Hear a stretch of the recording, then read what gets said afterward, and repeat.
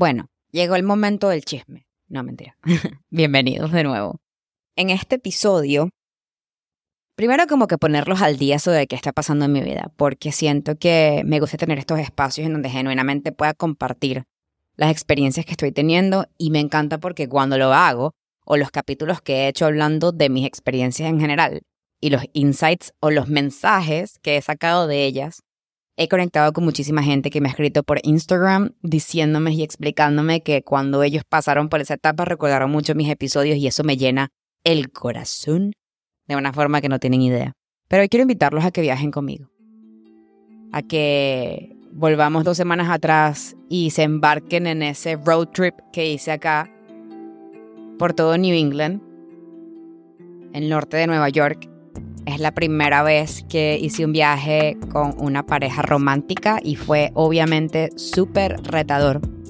Así que, nada, en donde sea que estén y como sea que estén, espero que se disfruten esta tertulia de domingo en la mañana, mediodía o tarde, cuando sea que estén escuchando este capítulo, o incluso si es un día de semana. Yo les contaba ya que hace demasiado tiempo que no he estado en una relación sana. Y sana para mí significa una relación en la que en verdad puedes cometer errores y en la que hay mucho espacio para, aunque los cometas, crecer y entender tanto cosas de ti mismo como cosas de la otra persona. En verdad, esta experiencia a ir a lugares que no conocía con una persona que todavía estoy conociendo, porque siento que 4 meses de relación no son suficientes para decir que realmente conoces, ¿no?, a una persona. Todavía estás como en una etapa de entender muchas cosas, y anticiparte a decir que conoces a alguien es como algo demasiado irresponsable. Creo que ninguno de los dos estaba esperando entender tantas cosas como la que entendimos del otro en este viaje, y creo que también el viajar por primera vez con una persona, sobre todo en las circunstancias en las que viajamos, que involucraba el hecho de dormir en el carro, cosas que a nivel cultural capaz él abraza mucho, pero yo todavía estoy entendiendo, ¿no? Mi novio... Uy, qué locura, mi novio. Mi novio lleva un pasado de viajar por Estados Unidos como mochilero, 6 meses en su carro, solo.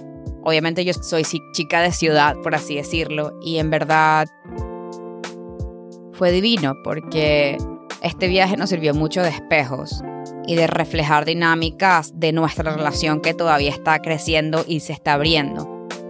Yo creo que el hecho de estar en espacios tan pequeños como en el carro con una persona por un periodo extendido realmente pone a riesgo y a testear, por así decirlo, tus barreras, tanto físicas como emocionales. Me acuerdo que la primera noche yo estaba clara, marica. Yo estaba clara que íbamos a dormir en el carro, pero, brother, no estaba clara de que me iba a dar un ataque de pánico. Nunca en mi vida me había dado un ataque de pánico. Había como que tenía momentos en el que me había sentido muy estresada o ansiosa, pero nunca realmente un ataque de pánico en donde no podía controlar cómo respiraba ni nada. Y el hecho de que él me calmara tanto ese día fue una de las primeras cosas que en verdad hizo que el viaje fuese mucho más ameno, porque era como que abrazar eso que no conoces, ¿no? Esas experiencias que capaz, bajo los conceptos que tienes en tu cabeza, no son a la que estás acostumbrada o acostumbrado. Y obviamente te van a llevar a testear mucho tus límites de muchas formas. Yo creo que navegar todos esos twists y vueltas dentro del viaje con mucha comunicación y con mucha comprensión y apertura y empatía fue la clave para que en verdad la relación se impulsara de la forma en la que está ahorita, ¿no? Me hizo darme demasiada cuenta de lo que es realmente crucial e importante cuando decides enamorarte de alguien y cuando te estás enamorando de alguien, porque enamorarse, y obviamente quise empezar a hablar sobre este viaje, sobre el tema del amor para arrancar, porque tenemos una concepción de que el amor es un campo de batalla, por así decirlo, y esa es la concepción que he tenido por demasiados años antes de esta pareja. Las personas con las que salí antes de él y las personas con las que me he relacionado siempre fue un antes de controlar la dinámica o entender la dinámica o solucionar los problemas o lidiar con las cosas que no son mi responsabilidad o sostener el espacio pero no me sostienen a mí. Y en esto fue un tema de, ok, no se pueden romantizar los momentos ya. Y no todo se trata de reírse y pasarla bien. Es sobre todo el tema de aceptar las imperfecciones de la otra persona, la perspectiva que tiene de la vida la otra persona y aprender sobre lo que realmente significa el compromiso. Crecer juntos a través de esos riesgos y esas piedritas en el camino que son naturales como parte de una relación entre dos personas que tienen un bagaje cultural diferente, valores diferentes, experiencias diferentes. No importa cuántos policías acostados tengas en el camino. La idea es saber qué tan rápido, qué tan lento y cómo mover ese carro. Y ese carro es una metáfora para decirles que nuestra relación no es solamente un destino final, sino que es este camino y esta experiencia de construir y descubrir constantemente lo que decidiste emprender con el otro.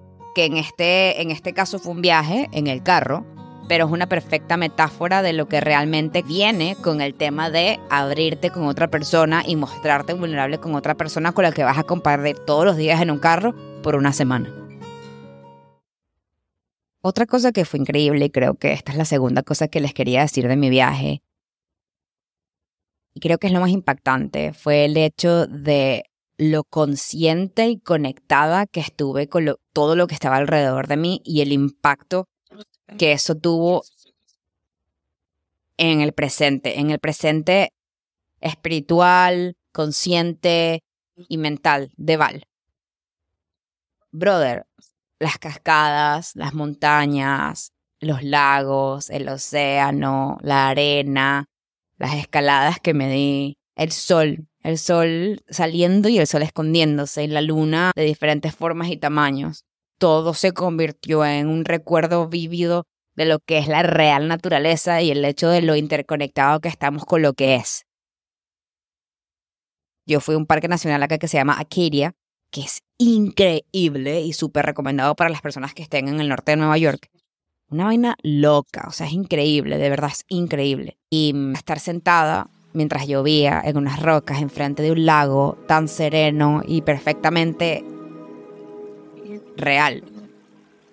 Me acuerdo que mira a mi novio y me acuerdo que le dije, ¿por qué creemos que tenemos el derecho de dividir las tierras y empoderarnos de las tierras si la naturaleza es tan perfecta? Y me puse a llorar porque yo soy demasiado emocional. O sea, el hecho de estar por el proceso en el que estoy, que creo que es un tema de ya somático y de la conexión que tengo con todo el tema del sistema nervioso y el camino espiritual que estoy caminando, literal, y que llevo emprendiendo desde hace tantos años para entenderme y para estar más conectada, me lleva a este tema de la vida humana es exactamente como la naturaleza. Llueve, escampa, el sol sale, el sol se esconde, sale la luna, la oscuridad. Esa dualidad natural de la vida, lo oscuro, lo claro, lo bonito, lo cálido, lo frío, todo en un mismo lugar, y es simplemente un reflejo de la humanidad, de lo que somos. Y esta no soy yo hablando paja y cosas espirituales, bueno, sí un poquito, pero es más el tema de, no, si viajen, tómense el tiempo de apreciar esto, y si no viajan, ojo, esto no es una invitación a decirles que tienen que viajar a juro para que se den cuenta de todas las cosas que yo me di cuenta. Me siento demasiado agradecida de poder compartirles todas las cosas que aprendí del viaje, porque son cosas que a través de mi proceso de antes, de trabajar de forma interna, de ir a terapia, de practicar yoga, de tener un estilo de vida saludable, me han ayudado a ir muy hacia adentro para entender que independientemente viaje o no, esto es algo que necesito hacer. Obviamente lo que pasó en el viaje fue que me di mucho más cuenta de que la naturaleza es perfecta y que nosotros por ende somos perfectos porque todo está conectado, todo. En verdad, traer esta experiencia de estar cara a cara con la naturaleza y con todo lo oculto de la naturaleza inspiró en mí un profundo sentido de respeto, de apreciar mi camino, mis experiencias, lo que estoy aprendiendo, lo que aprendí antes y hacia dónde voy. De entender que te puedes sentir perdido, ansioso e infeliz con la vida que vives, pero que a veces ese road trip o ese viaje es el catalista que necesitas para transformar tus aspiraciones en realidad, ¿no? Y con esto viene la última cosa que quiero hablarles, que es el tema de estar aquí.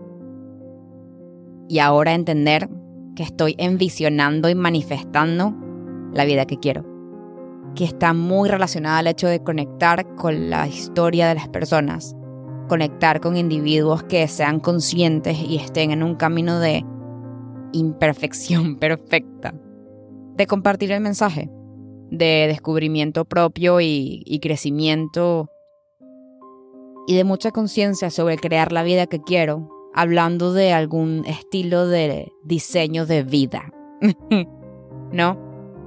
En donde acepto esa pasión intrínseca que viene con Val de explorar toda esa llamada espiritual que he tenido por todos estos años y sobre todo seguirle, serle fiel. Pero ahora obviamente entendiendo que sí, la vida que tengo ahorita no es la vida que quiero y no es la vida que voy a tener, pero sí es un trampolín que me está permitiendo construir desde una realidad, valga la redundancia, más realista, más serena y más en foco. Yo quiero vivir una vida en donde yo pueda controlar mi tiempo, mis experiencias, las personas con las que estoy, cuánto tiempo trabajo. Y creo que las preguntas que me llevo de toda esta experiencia es ¿qué quieres? ¿Cómo quieres? ¿Cuándo lo quieres? ¿De qué forma? ¿Te gusta más esto? ¿Te gusta más lo otro? ¿Te gusta viajar? ¿Te gusta vivir en qué tipo de casa? El tema de manifestar es tan importante porque creo que este viaje fue precisamente eso, un tema de entender que la manifestación va más allá de sentarte y escribir en una hojita o en un visual board lo que quieres lograr y hacer un collage, como cuando estabas en kinder. Which is fine, no lo estoy criticando, es increíble poder hacer eso porque lo visualizas, pero la manifestación es todo un arte del hacer, y así es como me gusta verlo. Y si yo quiero poder manifestar esa vida, hay un trabajo muy duro que hacer. Y no es nada más un trabajo de hacer cosas.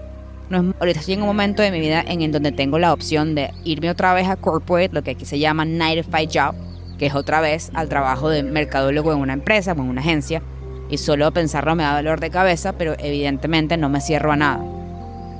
Por el otro lado, tengo la oportunidad de pensar si en verdad quiero sacar por fin mis productos digitales, mis cuadernos de journaling, mis cuadernos de manifestación, porque ahorita estoy preparándome para ser profesora de yoga y empezar a dar clases oficialmente en estudios y emprender un camino que va mucho más allá de solamente yoga, pues con muchas más variantes en el futuro para lo que finalmente quiero hacer, que son retiros espirituales y retiros de wellness en general. Las personas que no sepan, yo soy entrenadora personal certificada, di clases de yoga en Venezuela, pero aquí quiero hacerlo mejor y quiero hacerlo bien y certificada para poder en verdad conectar con más personas que estén en ese mismo camino y aprender sobre la práctica espiritual, que al final es lo que quiero hacer con mi vida.